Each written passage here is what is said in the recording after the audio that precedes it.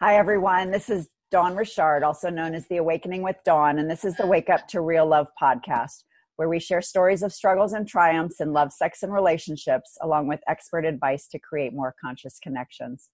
I am super honored and excited today to introduce my new friend, Sharon Martin. Hi, Sharon. Hi, Dawn. Sharon and I, well, I'll tell you a little bit about our meeting in just a minute, but Sharon is also a heavy hitter, even though she doesn't recognize that in herself. She is a civil servant, has been a civil servant for 36 years, public health advisor, community leader, motivational speaker, mentor, and world traveler. She was raised in Baltimore City, Maryland, where she was the third oldest of 7 children. That's a big family. Yeah. She currently lives in Lithonia, Georgia, is a recent widow. I'm sorry about that again. And has 6 adult children and 6 grandchildren. Another big family. Sharon works for the Centers for Disease Control and Prevention, which this is so applicable in today's, today, what's going on, the coronavirus pandemic all around the world. Where she's held numerous positions over the past 33 years. During her time at CDC, she's dedicated herself to developing and motivating employees and enhancing their work experiences by serving on committees, boards, work groups, and employee organizations. She's called on by her organization and community groups to share a motivational word or poem.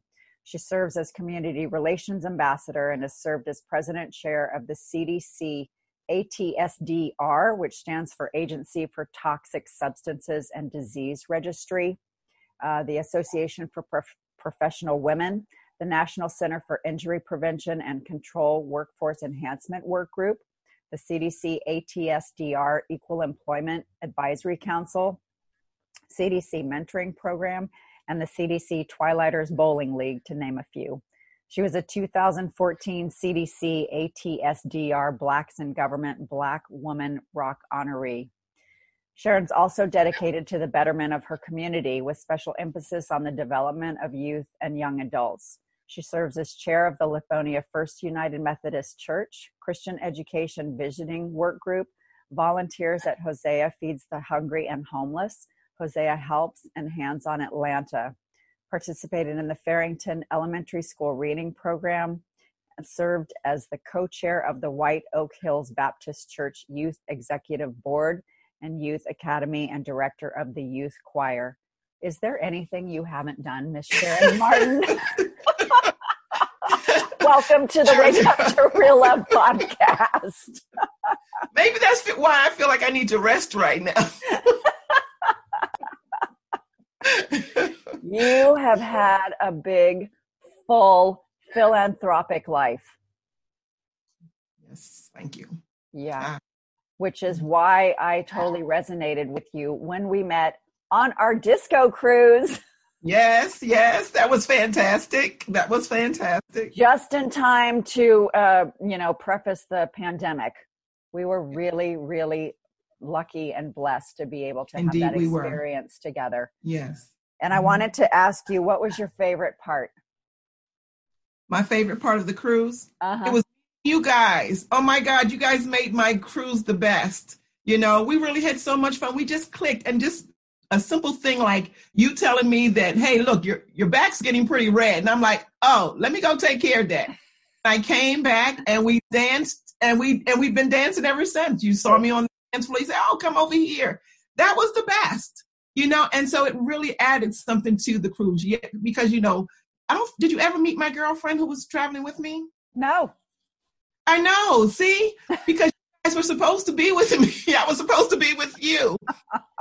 And then when we show up on Valentine's Day with almost the same identical shirt on, I'm like, wow, this was meant to be. So you guys really added a lot to my cruise. You really did. And you added to ours too. I mean, your energy, the first time, even before I noticed your back was red, I just loved your energy dancing. And I was like, ooh, I got to dance with this woman. And we did. It was so much fun. We danced and we danced and we danced. Yes, we did. Yes, we did. Every chance we got. We did. So, because I it's so funny, that we resonated so quickly and deeply. We had a lot of really great conversations. And this is why I wanted to invite you on the podcast, and how apropos that you work for the CDC with what's going on. So I know you're not going to speak in an official capacity today, but I wanted to ask your perspective on what's going on with the coronavirus. With the coronavirus, I wish that people would take it more seriously, because I understand how social distancing really does make a difference in controlling this virus and slowing it down. So if you're talking about physical distancing, right? Yes. Physical distancing. Because, I've shared on Facebook, and several diagrams that shows how it works. When one person affects 2 people, and those people go out and affect 5 people, and it just snowballs. And just convey that, if people would just understand how important that is. And of course, the washing of the hands, but more so the proper washing of the hands. Most people just rub their hands together and run the water and they're done. But you have to wash your hands. You have to go to the back of your hands. You have to take your thumbs. You have to take your fingers. And because under your fingernails, you just rubbed your hands like that. You didn't get under your fingernails. You're still carrying that germ, and you're eventually going to touch your face, your nose, your mouth. So, you got to be really mindful right now of that. And I just want to, stress that, this social distancing does work. It does help to control this virus. How do you feel like the media, this is the thing, that there's a lot of fear, a lot of fear-based publicity. And I feel like, this pandemic is helping people recognize their resourcefulness, recognize their connection, regardless of the social distancing. It's making us look at things in a really different perspective. Oh, absolutely. You take your family and your friends for granted sometimes.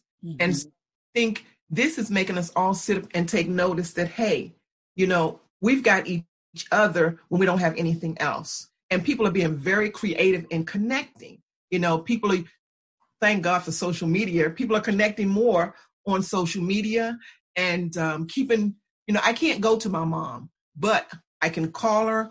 We can video chat, and things like that. But I can't get to Baltimore right now. And I really making people pay attention to what's important. And some of the things that are important that we probably took for granted is the fact that we don't call one another regularly, or we don't get together. We always say we're going to. Well, guess what? You might wake up and there is not a day for us to do that. We've postponed it one time too many. Yeah. And recognize that we've had a lot of friends who've had some really devastating, tragic things happen over these last couple of weeks, losing their daughter committing suicide, things like that. We can't get to those people. We take that for granted.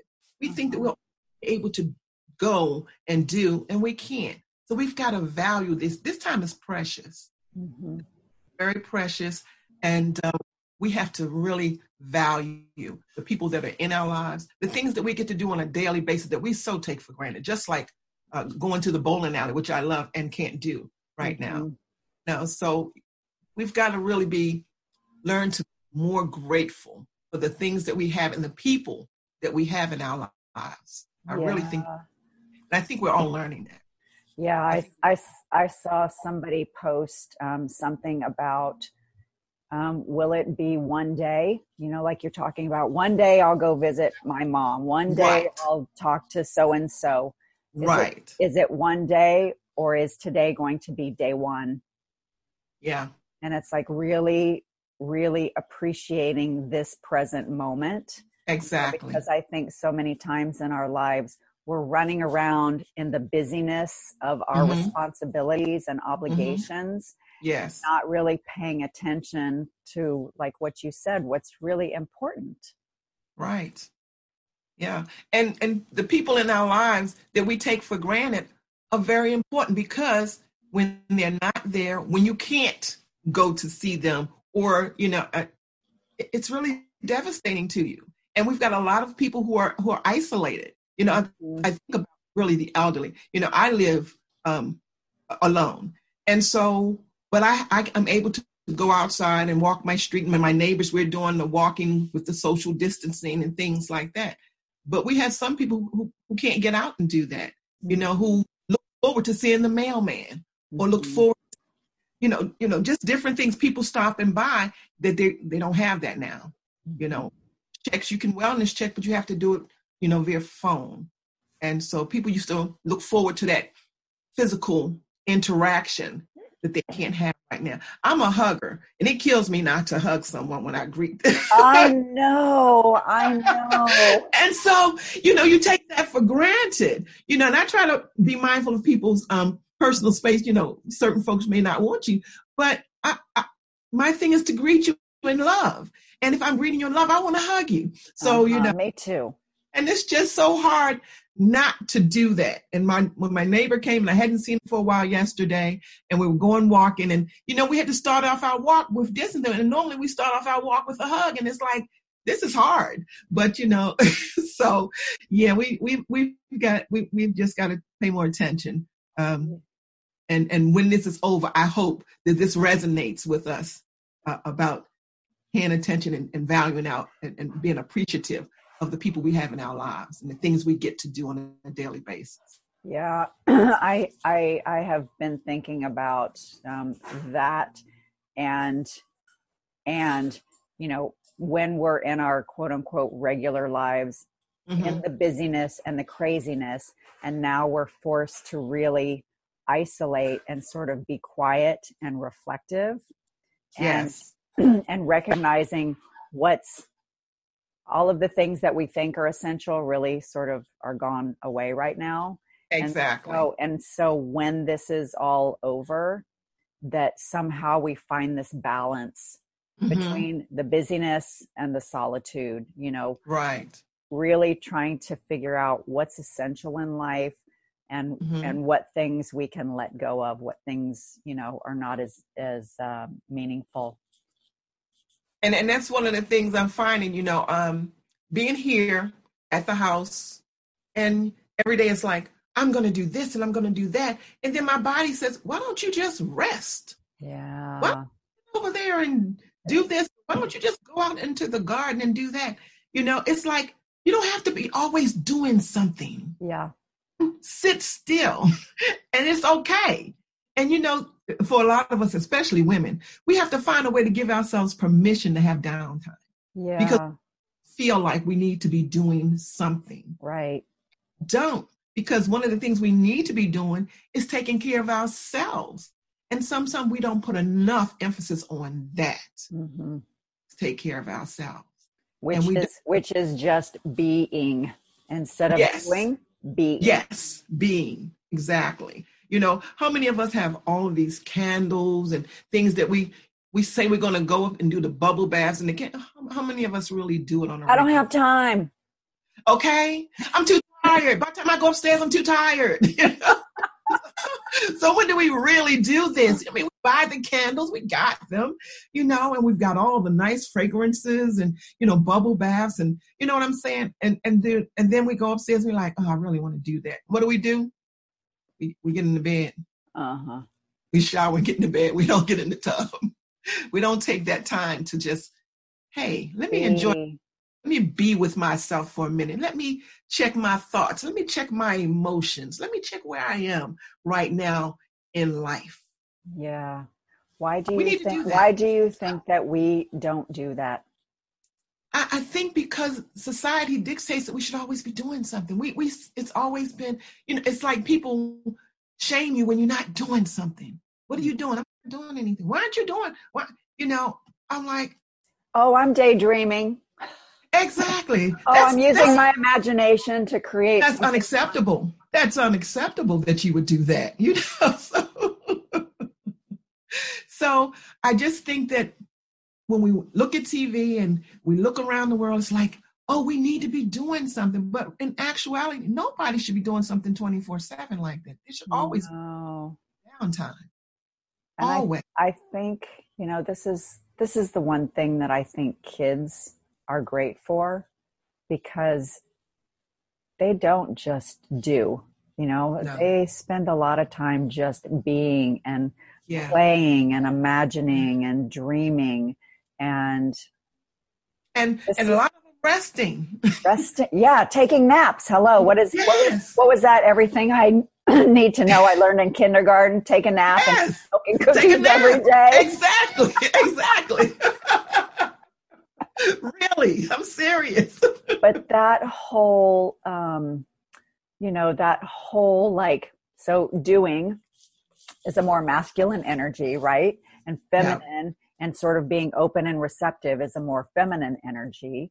Mm-hmm. And even though women, quote unquote, should be more in their feminine, we have adapted to be in the more masculine energy because we need to take care of everybody else. Yes, exactly. So how did you learn, because I know that this was an important lesson in my own evolution as well.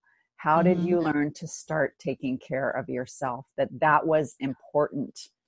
That's meaningful. It's not just something you should do. It should be an integrated part of your everyday experience, is taking care of yourself, just being and dreaming or imagining or being with your thoughts. Or how did you learn to do that in your own life? I think traveling did that for me, because when I experienced other cultures, they were at a slower pace than we. It was okay to lay on the beach. It was okay to lounge around. When I just look at certain things, and when I come back from trips, it's like, wow, that was great. Why can't I do that when I'm here? Why do I have to wait until I go on a trip? And because people are always going to ask you to do things because, one, they know you're going to do it, and they know you're going to do it well. And they know you have a hard time saying no. So once I found the ability to say no, helped me to find that balance, because I always felt like I needed to do whatever someone asked me to do. Even if there was a no burning deep inside of me, I would always feel like I needed to, I should. And once I realized, no, you don't. If you feel that burning, it says, I don't really want to do this, say no. I had to learn to say no. And that's when I started taking care of myself. That's when traveling became more important to me, because I really liked going out and being able to relax. I mean, disconnect and relax and enjoy where I was. I love to see nature. I love to be out in nature. And I'm like, I go to these places and they're amazing. I never dreamt I would go to Egypt and to a pyramid. And when you come out of those things, you're like, your mind is blown and you have this sense of being. And it's just amazing the spiritual walk you get when you allow yourself to, as you say, just be. Be and connect with yourself. I was going to say, when you talked about disconnecting, it's disconnecting from all the external noise. Yes. And it's really connecting deeply within yourself.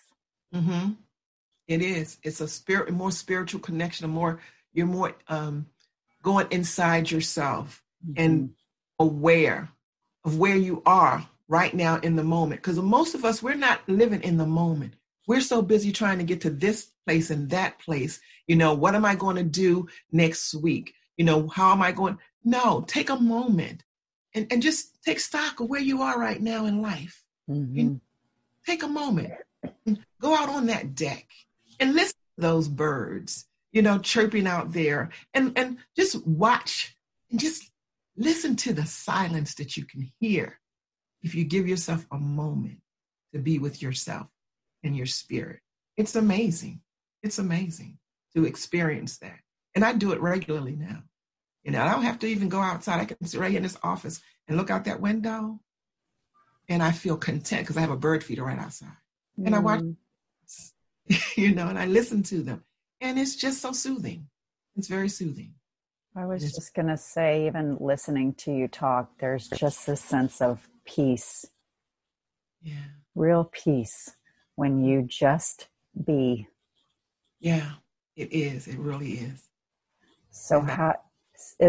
and I think that this is part of what the pandemic can teach us if we allow it, is to learn to turn off all of the outside noise and fear and distraction and really come home to ourselves. Right. Yeah. I remember when my husband, he would come home and there would be no TV on. There would be no radio on. And he's like, what is wrong with you? What is all this silence? He couldn't stand the silence. He'd have to turn on things. He didn't understand that's where I like to be. I like to be there. It's a good place. I don't need the TV. And people say, you work, you don't turn on the radio? No. Why? Why do I need that? But don't you think that a lot of people use all of those distractions as a way to avoid facing themselves? Absolutely. I absolutely believe that. Because they think that if they take time and be with themselves, it might mean they have to do something. It might mean they have to do something differently. It might mean I need to take some action, because where I am right now is not really where I want to be. But for me to get out of where I am, I need to do something. And a lot of folks aren't ready to move. Not ready. And so they stay there. And 1 year turns into 2 years, and they still know they're not where they want to be. And they've become complacent, but they feel it. So all of those external noises keep them from having to focus on that. They don't have to focus on where they want to go and how they're going to get there. Well, and I think not only, it may not only be complacence, it may just be fear. You know, this was something that I experienced while I was trying to decide if I wanted to stay in my marriage or leave my marriage. And I was scared. You know? I mean, fear paralyzes us. Yeah. It's like, I don't know, you know, I know that I'm not okay where I am, but I'm afraid of what's out there because I have no idea, at least in my discomfort, it's familiar. Absolutely. And you have like this false sense of security in your discomfort. Yeah. You're exactly right. So how do you help people overcome their fear and complacency? It's like, you know, how do you help people shift to, I know I'm not where I want to be, but I don't know how to get to where I think I might want to be. Because we've all had a journey. We've all been on a journey. So what I do is I share my stories. And in sharing my story, and I'm very open and transparent when I share my stories. Which is why it resonated with you. Right. Yes. And so when you share your stories, it gives them a strength. It makes them see, well, she did it. And I always let them know, I'll be there for you. I'll be your cheerleader. You can do this. I just reinforce the fact that you don't have to stay where you are. You can make a difference and you can get through it. Just like you've gotten through so many other things in your life. I tell people to look back from where you came. And I know there were some struggles back there. You overcame them. You can overcome this too. But you've got to want it. You've got to want it enough to make the change. You've got to see a better time in your life when you visualize where you want to be. You can get there. But people need help. And people need to hear from, when I shared the story, about my son and how this woman came into his life at the age of 27, and he turned from everything he knew. I was no longer a good mother. She had convinced him that I was the worst mother in the world. Mm-hmm. And so he left the family. But little did I know, when he did that, he gave me a testimony that I would share over and over and over again to help other people get to a good place with the same things that had helped them, whether it was a child, a sibling, a parent. But my story, I have shared it so many times that it has helped others get to, because my thing was, I had to come to the realization that the child I had was a gift, and I had done what God had asked me to do. I had to let him go. Mm-hmm. I had to let him go, and I had to be okay with the way he left, because now it was his journey that he had to go on. Mm-hmm. And I had to find peace with the fact that I did what God asked me to do. My child is a contributing member of society. This is now his journey. I had mine. He has his journey. And I had to be okay with that. And I tell people, if it's meant to be, they'll be back.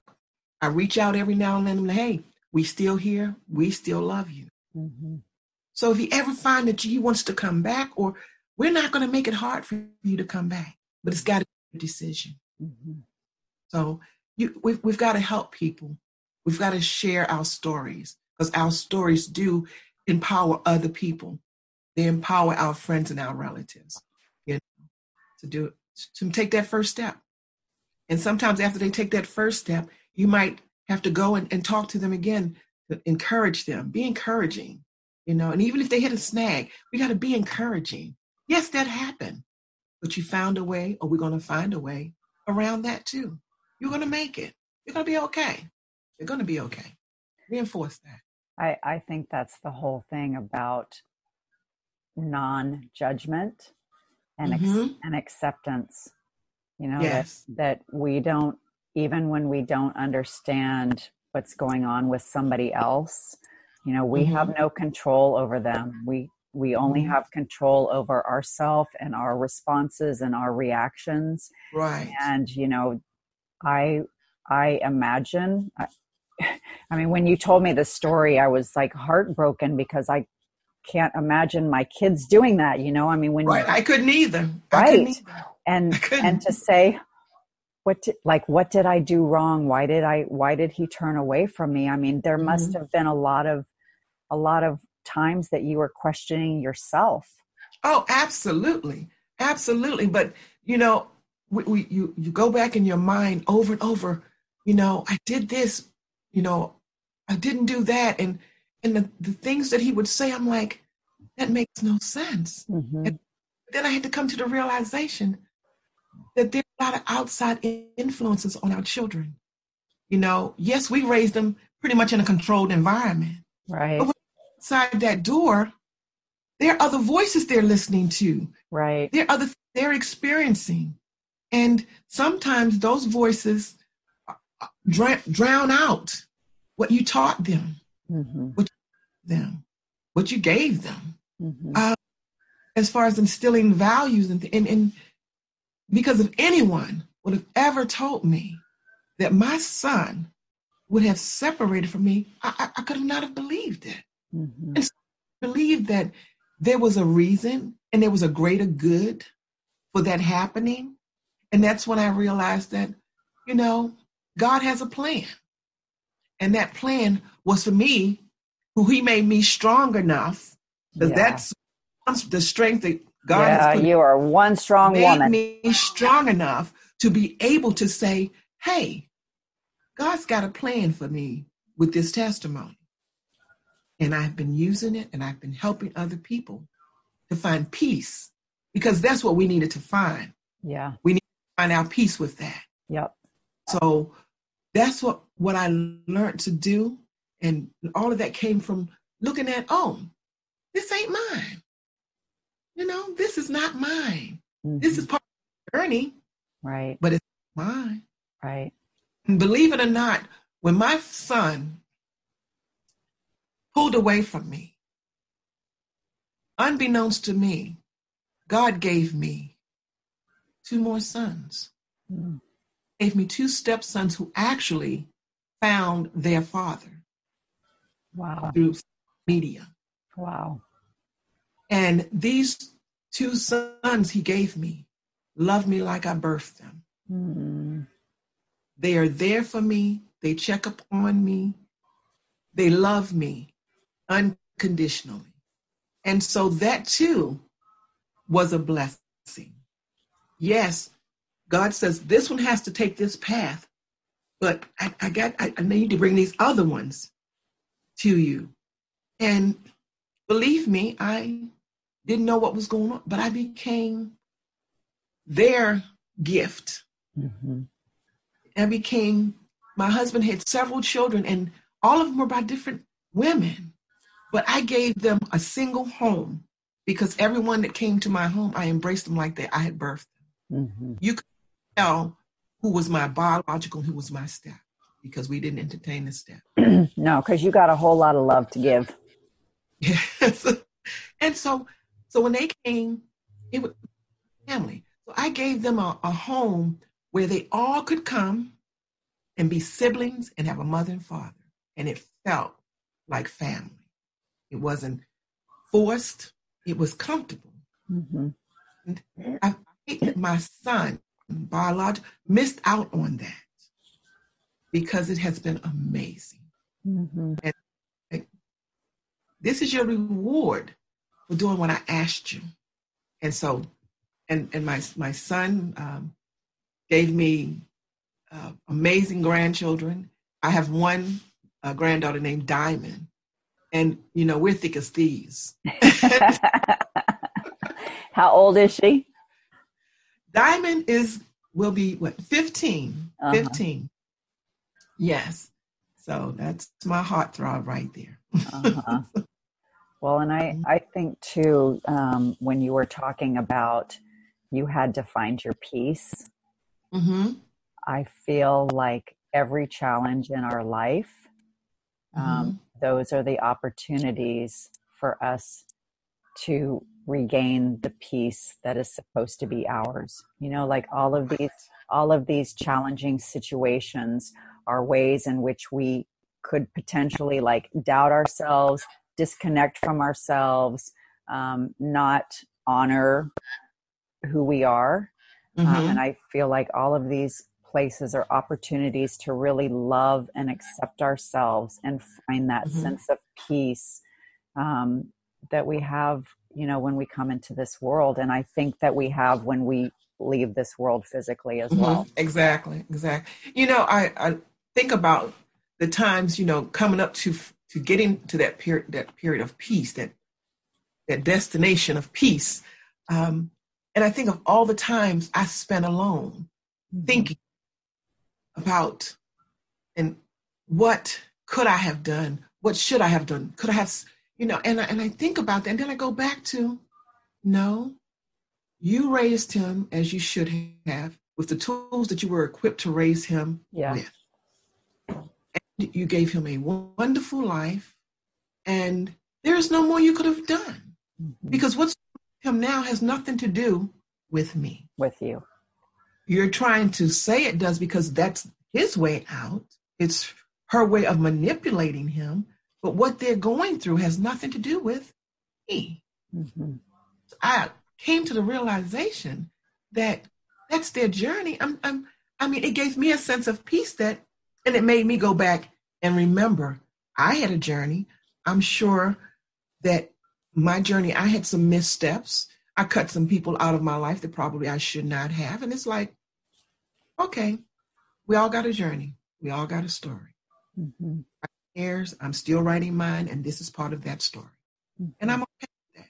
And all of that, and finding peace, my spiritual peace, talking more to God, sitting still and being still so I could hear mm-hmm. what he was saying to me. Mm-hmm. That's where I got my strength from. That's where I got most of my understanding from. I remember a young girl in my office when I was going through a rough time with my husband. She gave me a book. It was called The Story of David, Praise Under Pressure. read that book, and I tell you, every time I felt myself all bottled up and frustrated, I'd go get that book and I'd read something in the story of David. And it helped me realize that, hey, I'm somebody that God is using. I may not be perfect, but he's using me. And because he has given me so many gifts, I cannot not do what he needs me to do. Mm-hmm. I am gifts that I never knew I had. The ability even right now to speak with you. I was such a shy, timid child. Really? Yes. Wow. It wasn't until I left home that I found my voice. Mm. I became, and I realized that I had a lot to offer, but I had to get away from my family in order to find me. Mm-hmm. When you're in a large family, like it's easy to get lost in it. Mm-hmm. And leaving home, and then when I left home and realized that I did have a voice, boy, did I start to use that voice.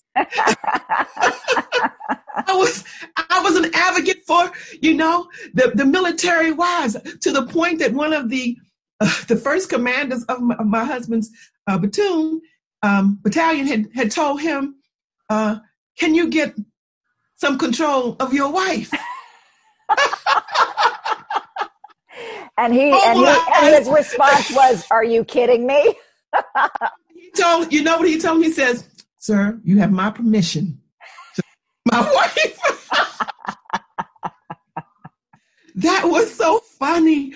And I look back over those times because, we were just trying to make it. And I had all of these young military wives looking to me.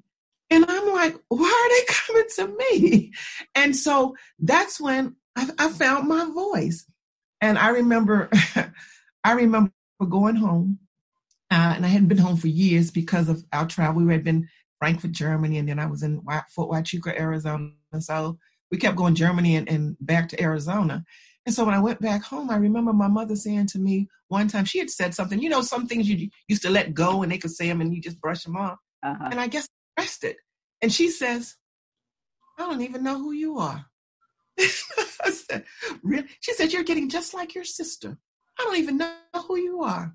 Because she was not used to me speaking up for my, and I was now. And so while I was gone, I grew into my own. I found my voice and I have been using it ever since. I've been trying my best to, make sure that what I speak motivates people to be the best that they can be. Mm-hmm. I want that I make a difference. And, on the job, people say, you really get on our nerves because every time we see you, you're happy. You get on our nerves because you're happy? Wow. Yes. Yeah. Oh, they be like, here comes Miss Sunshine. I said, y'all need to get over yourselves. Why do people not want to be happy? I don't know. I mean, and it's like, oh, here she comes. And I'm like, what is wrong with you all? And they're like, you know what? We want to be like you. That's what they say. We want to be like you. They're just jealous. Yes. And I tell them, you can be, but you've got to let go of some stuff. Yeah. Stuff. Right now, you guys are dealing in stuff and you haven't learned how to let it go. You got to let go of stuff. Letting go of the stuff that blocks that peace. Yes.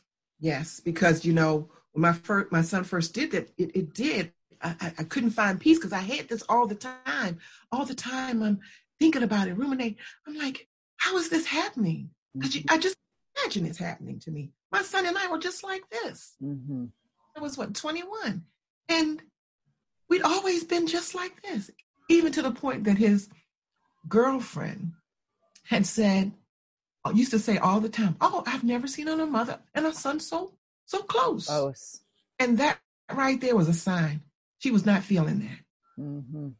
Was not feeling our closeness. I think that she was jealous too. Yes, absolutely. Yeah. Absolutely. And so, but I thought my son would have been stronger than that. But again, outside influences. Mm-hmm. impact on our kids once they're older. We have influence when they're younger, but the outside influences are way stronger than we are as they get older. Well, and I think that speaks to everything that you've been talking about really looking inward and finding out what's right for you and finding your voice. Yes. To say no. Yes, exactly. When you need to say no, to say, this is what works for me. This is what I want in my life. This is the life that I want to create. You may have your opinions and perspectives, but what really honors me? And I think it's really hard for both men and women to do that, because I agree. Because we're conditioned to give and do and be whom the world decides we should be. And I think, and I always say, like, who is they? Who is they that's determining who we should be, right? Right. Right. So it's like, how do you come to this place of really recognizing what is right for you and honoring what's right for you, like being your authentic self, like what speaks to you, what resonates with you, not based on external influences and what he said or she said or, whoever else they is in your life. And I think, you know what, for me, I found my passions. And once I realized what my passion in life was, passion in life was people. My passion in life was making something better. I just have a passion for making people or seeing people grow into who they should be or being the best them. I mean, it excites me that I've had the opportunity at CDC to mentor so many people, so many young ladies, so many at the time, older than I was, and giving them an opportunity to self-reflect and say, and because one of the things I always used to say when I got a new mentee was, if you're not ready for the truth, you're not ready for me. Oh, wow. And that's what I would tell them. Can you say that again, please? If you're not ready for the truth, you're not ready for me. Yeah. And that's them because I was going to make them look at themselves. Yeah. In this situation, why is this person treating you this way? Why is this supervisor treating you this way? What are you doing to contribute to that? How they see you, how they treat you, how they respond to you. You've got something in this why they feel that they can do this to you. So what are you doing? And so that's the first thing I make them look at themselves. And then once we look at that, and I make them be honest, because when they tell me what the situation is, I come back with, hey, well, you should have done that, or you didn't do this, and that's why he did that. And when we look at that and you make them look at themselves, and then that's where the work comes in. And then I start to say, well, what is it you really want? I hear what you're saying. Obviously, either this job is not a good fit for you, but where do you want to be? And let's talk about that. Let's talk about how we're going to get you there. That's what we do. That is a very, very passion. That's a very, very hard thing for a lot of people to do, is really face themselves. Yes. It's very hard to do. That's why you have coaches. That's why you have mentors. You've got to realize your shortcomings. We all need help. Everyone needs some help. We do. And so you've got to find people that you trust. One of the things that helped me to grow and find myself was I would latch on to informal mentors. I didn't go to them and say, will you mentor me? But I saw the qualities that I liked in that particular person. And I just paid attention to them and how they conducted themselves in meetings and, how they spoke and different things like that. And I'm like, what? And then I was like, I want to take a course over here because I want to be have that kind of confidence in that particular, oh, I'm going to read this book over here because I think that's going to help me with where I'm trying. But just informal mentors really helped me. And then when I got to a point where I really was like, I need more guidance, that's when I would reach out and say, hey, would you mind being my mentor? And just having someone that says, hey, first of all, just like I said, I don't have, what do you see in me that you think that I have to give you? Uh-huh. And I explained to them what I saw and the things that drew me to them. And we talk about it, and they said, sure, I'm willing to help you. And they did, you know. And I look back at CDC and I says, and when someone gives you that and you look back and you look over, you says, I got to give back. Mm-hmm. I got to give back. And that's what I do. Because someone took the time to do it for me, I have to do it for others. Yeah. How do you help people who, well, a couple of things, because you are a leader. I mean, you just have this energy and presence, and I don't know, you shine to me, which is why I was drawn to you. But so some people listening, they might say, well, I'm not really a leader. I'm more kind of, you know, I prefer to stay in the background. So that's one aspect that I want to ask you about. And then the other aspect is, how do people find their passion if they just say, well, I just really don't have any passions. I'm just kind of here doing my thing and nothing is really lighting me up or inspiring me, or like, how do you help people discover that about themselves? What was your first question you were asking about? About being a leader. I'm not a leader, so why should I want to do any of that? Well, and see, that was me at one time, thinking I wasn't a leader, but all my actions and all of my interactions in a group made me bubble up to the top. Mm-hmm. Kept denying it. But it was obvious to others that I was. There was a team of 4 of us, and somehow, some way, I became the leader of that.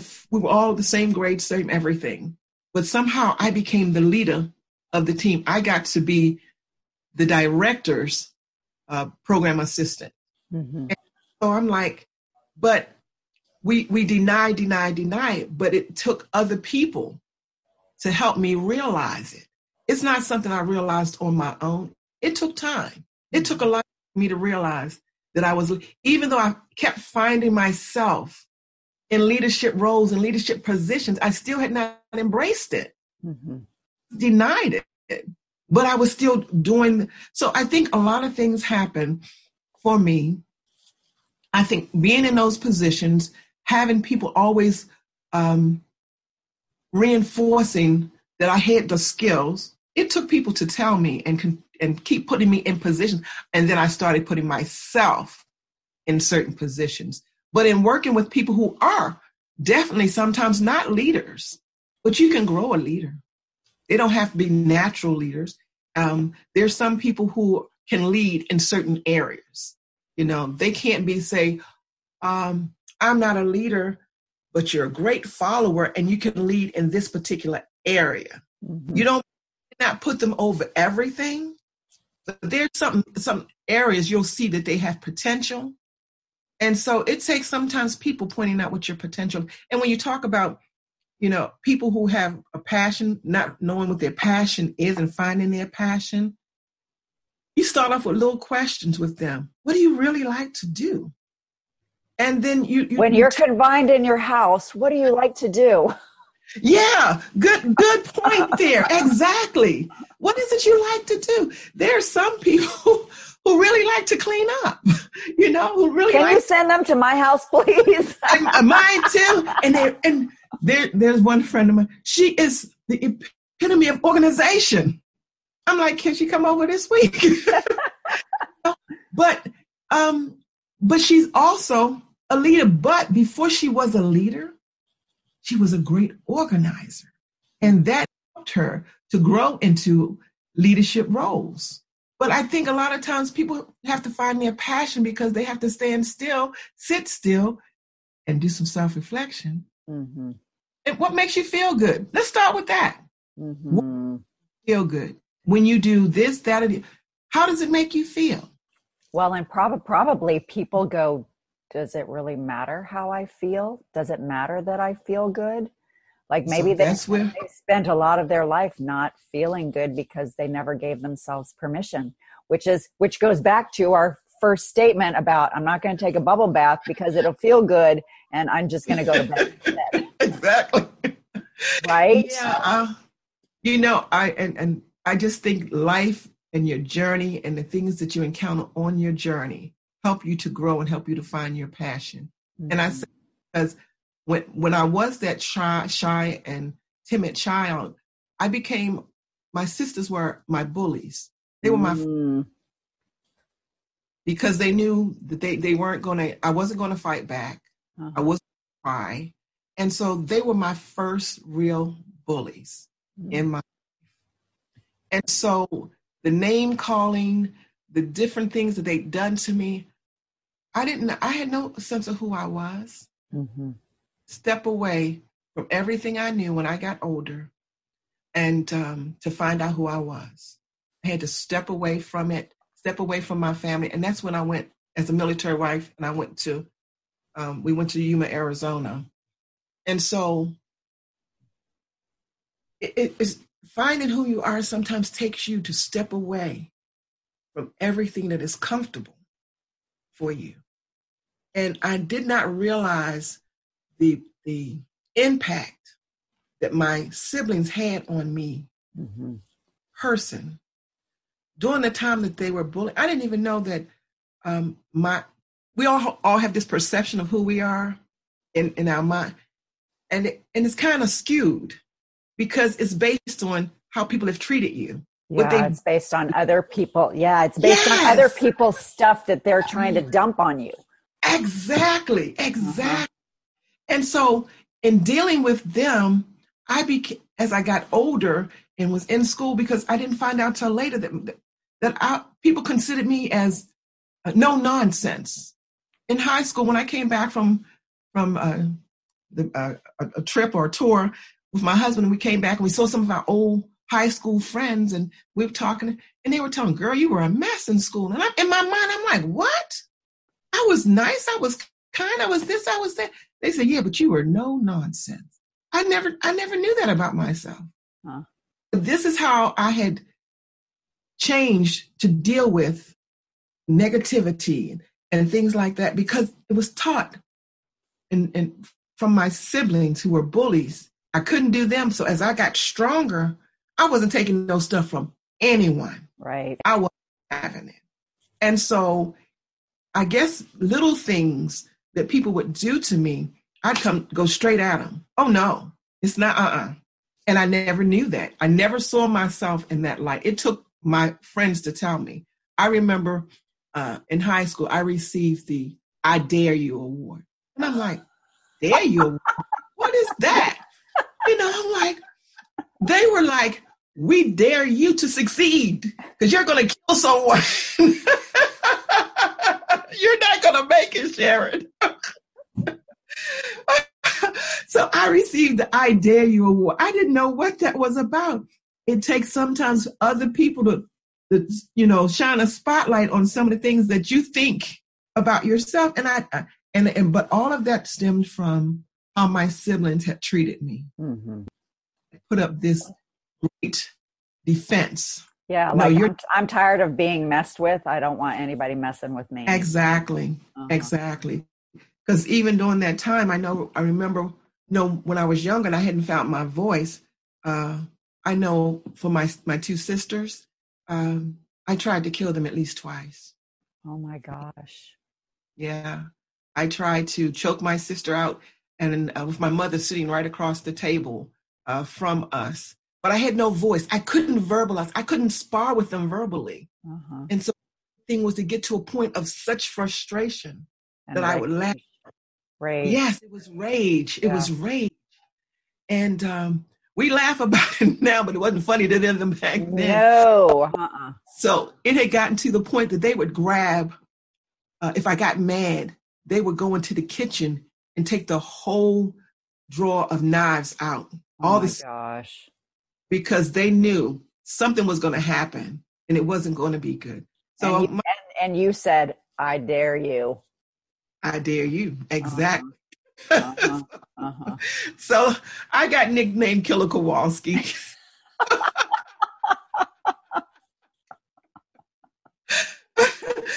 And so, but again, now she's Disco Queen Sharon.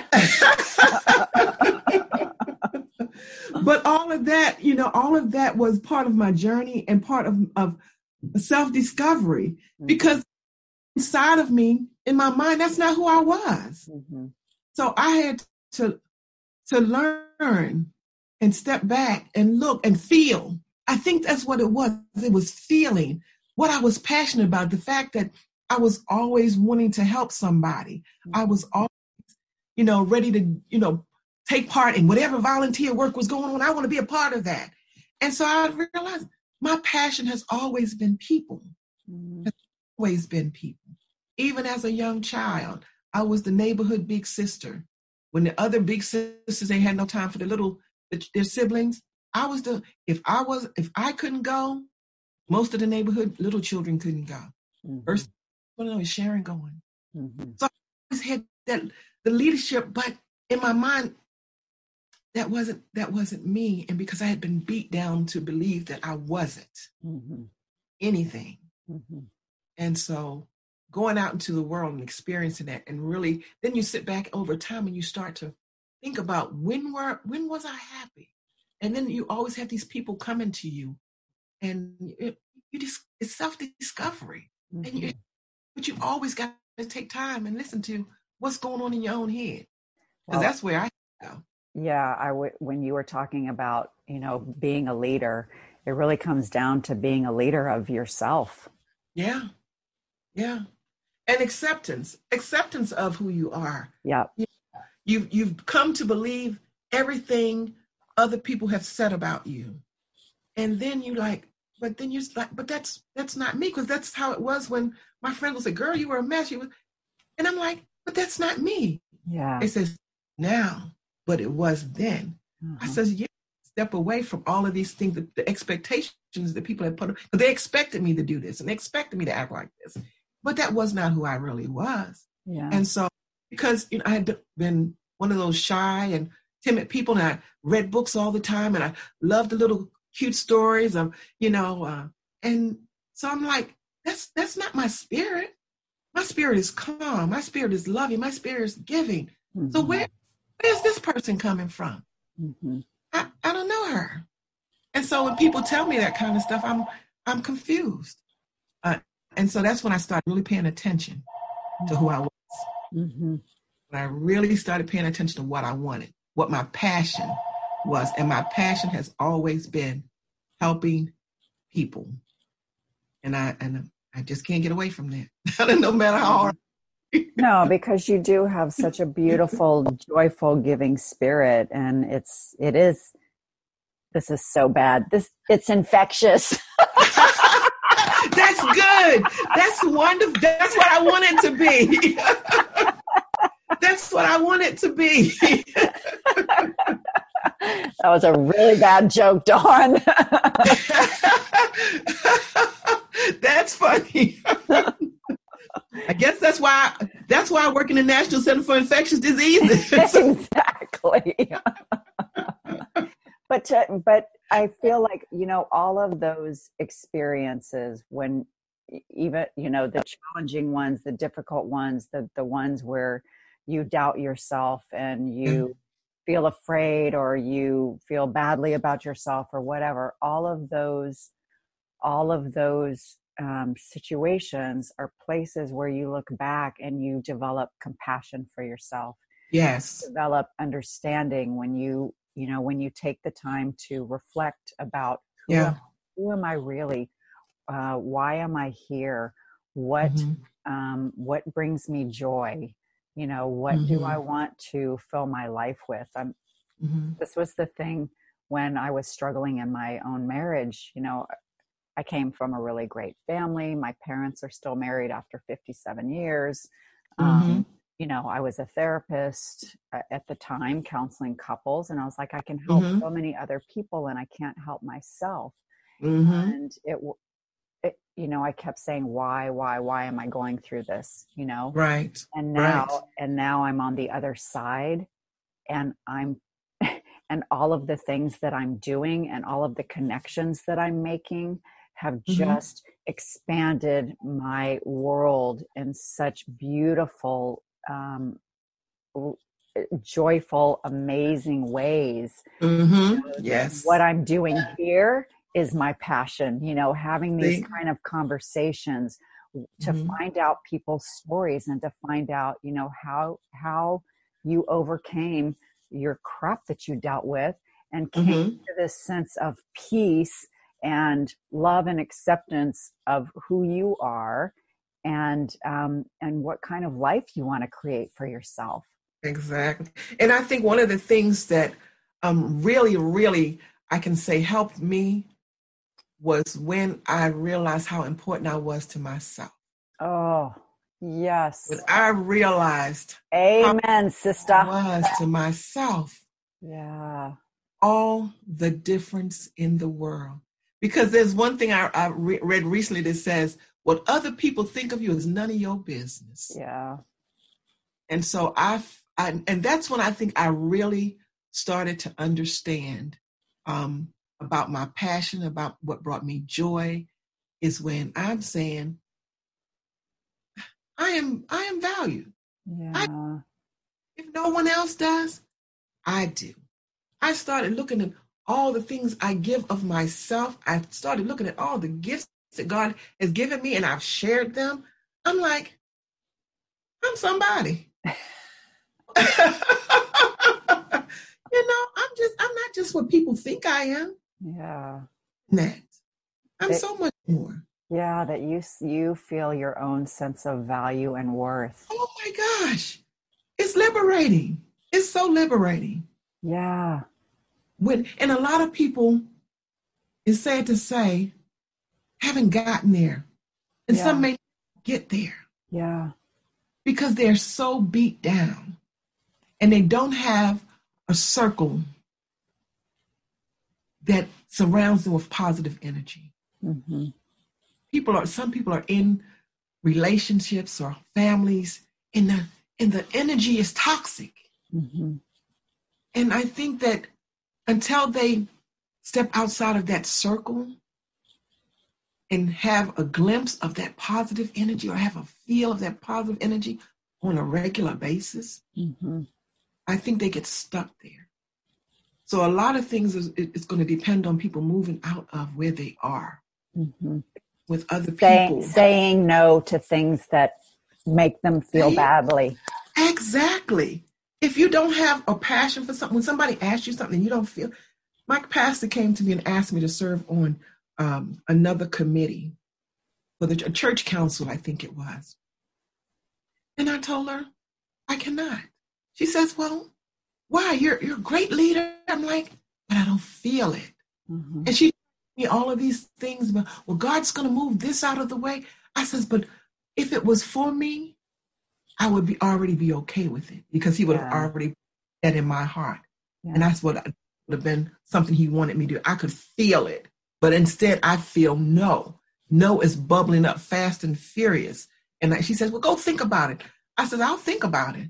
I says, but I already know if God doesn't change the way I feel, I won't be able to do it because I will not be able to give it my all.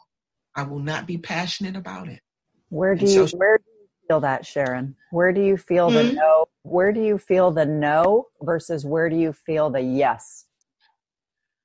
I feel them in both. I feel it in my spirit. I so feel it because when something is right, if something feels good, I feel good if you ask me to do something and I feel good. I feel good all over. Like me asking you to be on this podcast. You're like, I don't know if I can do that.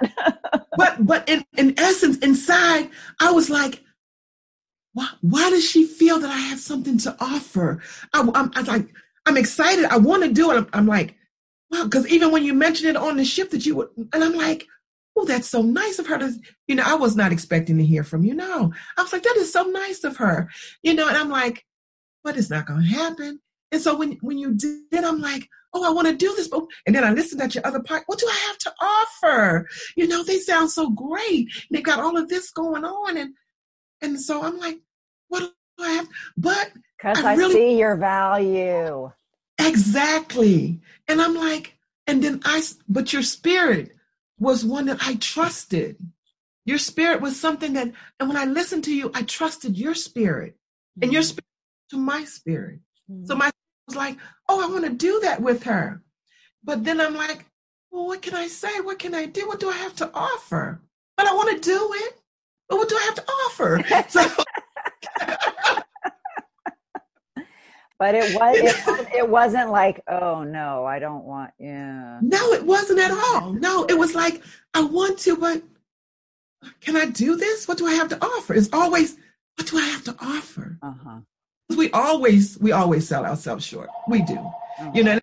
One of the things I used to say to my friend, hold on for just a moment. Yeah.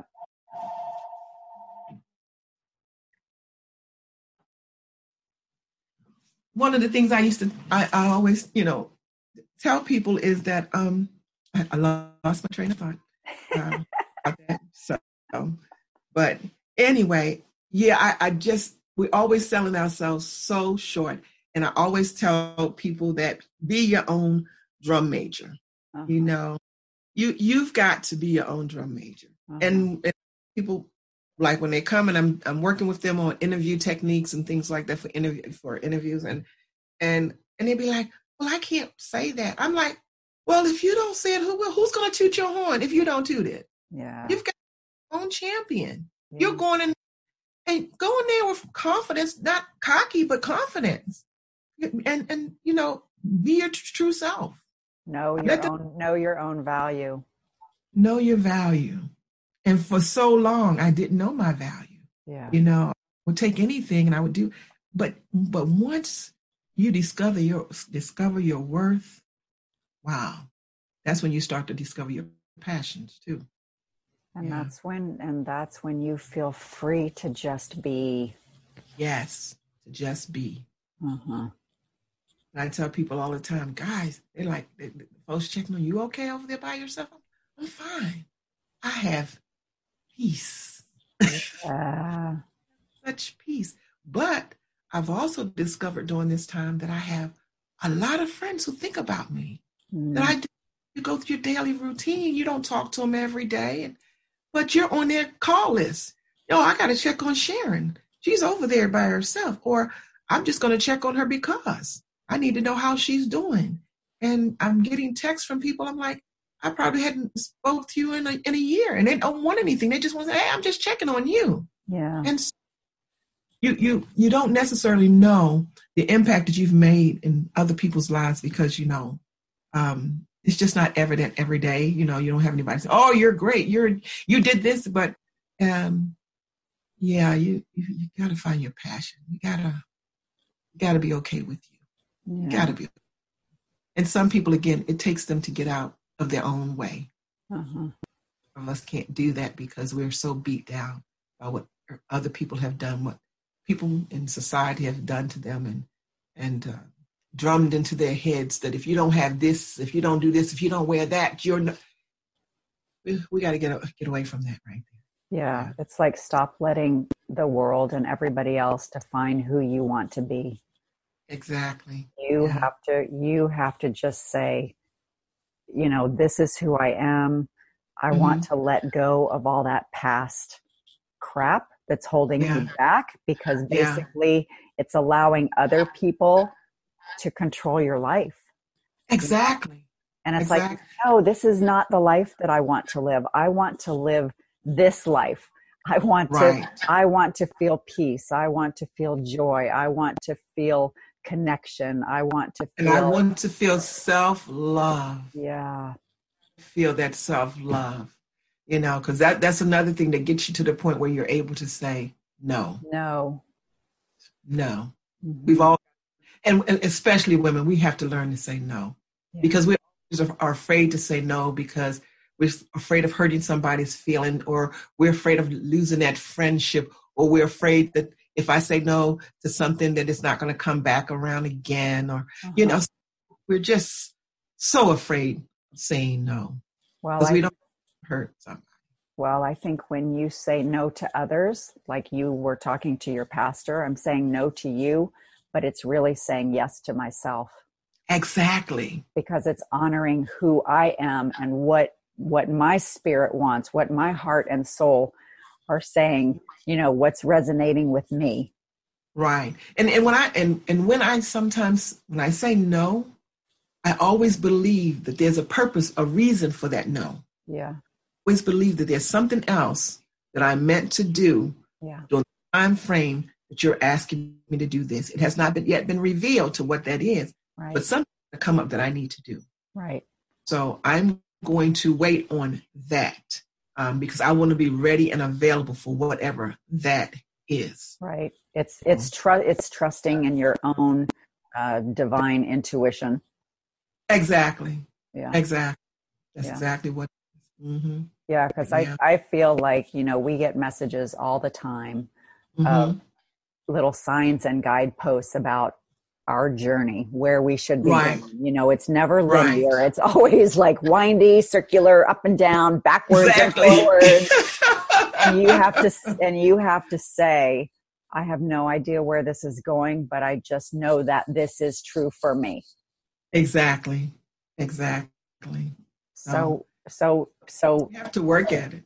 So tuning out all the outside noise, and it's really always about coming back to yourself.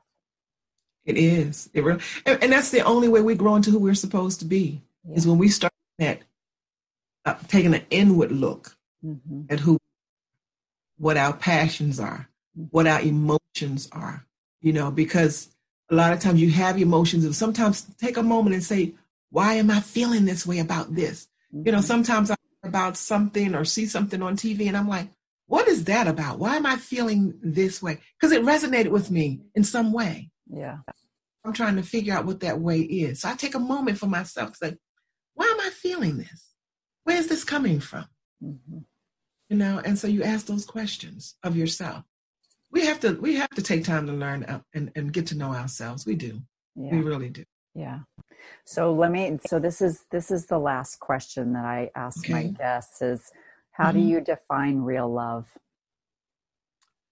How do I define real love? For me, real love is just unconditional. Real love is having a feeling of joy to see a person show up at my door in my life. Mm-hmm. When I think about real love, there's nothing to define it. It's like when I met you, I feel a love for you because it's your energy. I feel that. Your energy makes me want to love you. And I think real love is just a spiritual connection with someone else.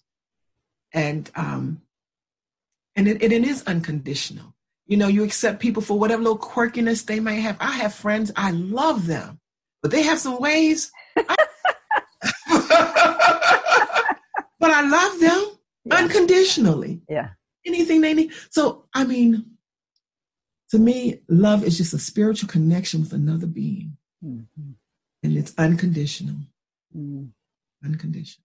Beautiful. So, Sharon,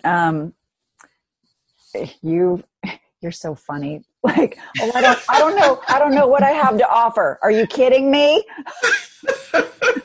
This conversation has been packed with beautiful wisdom. You are an amazing woman. Oh, Dawn, that is so kind. You're so kind. You are an amazing woman. I saw it when we were dancing.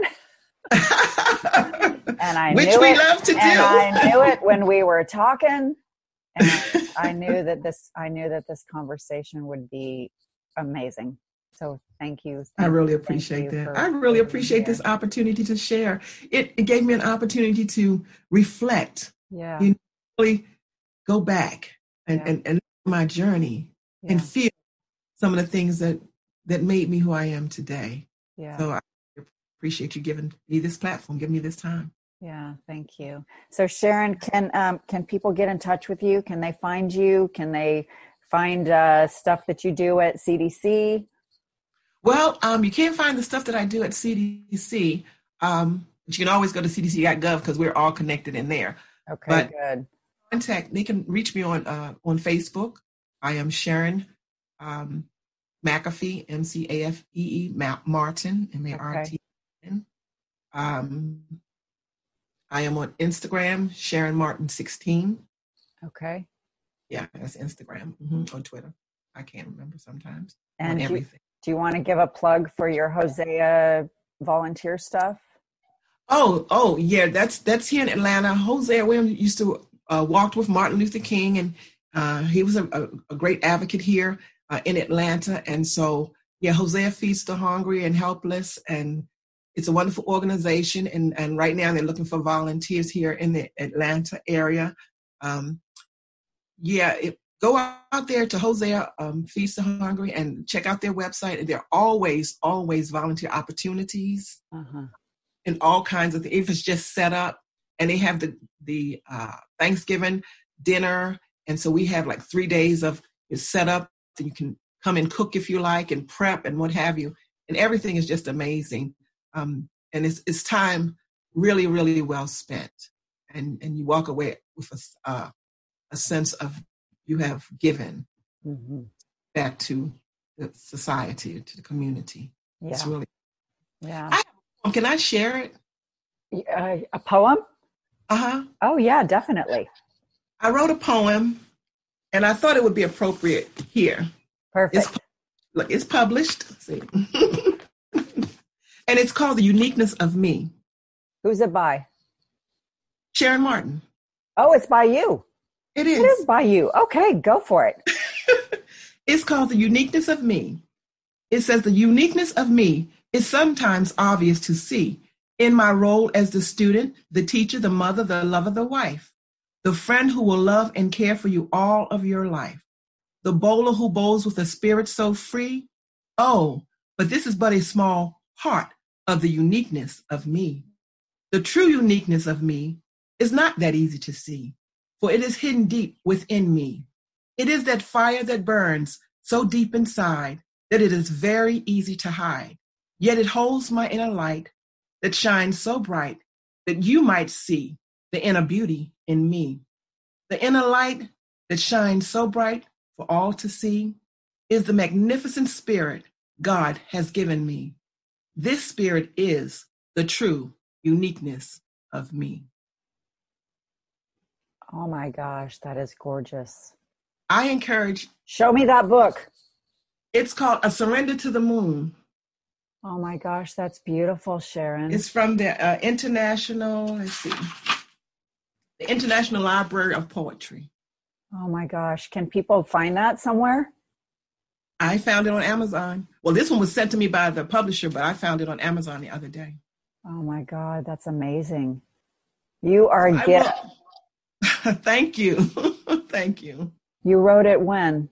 I wrote this poem. I was in a class, and the class was called, let's see, because I wrote a little bio profile.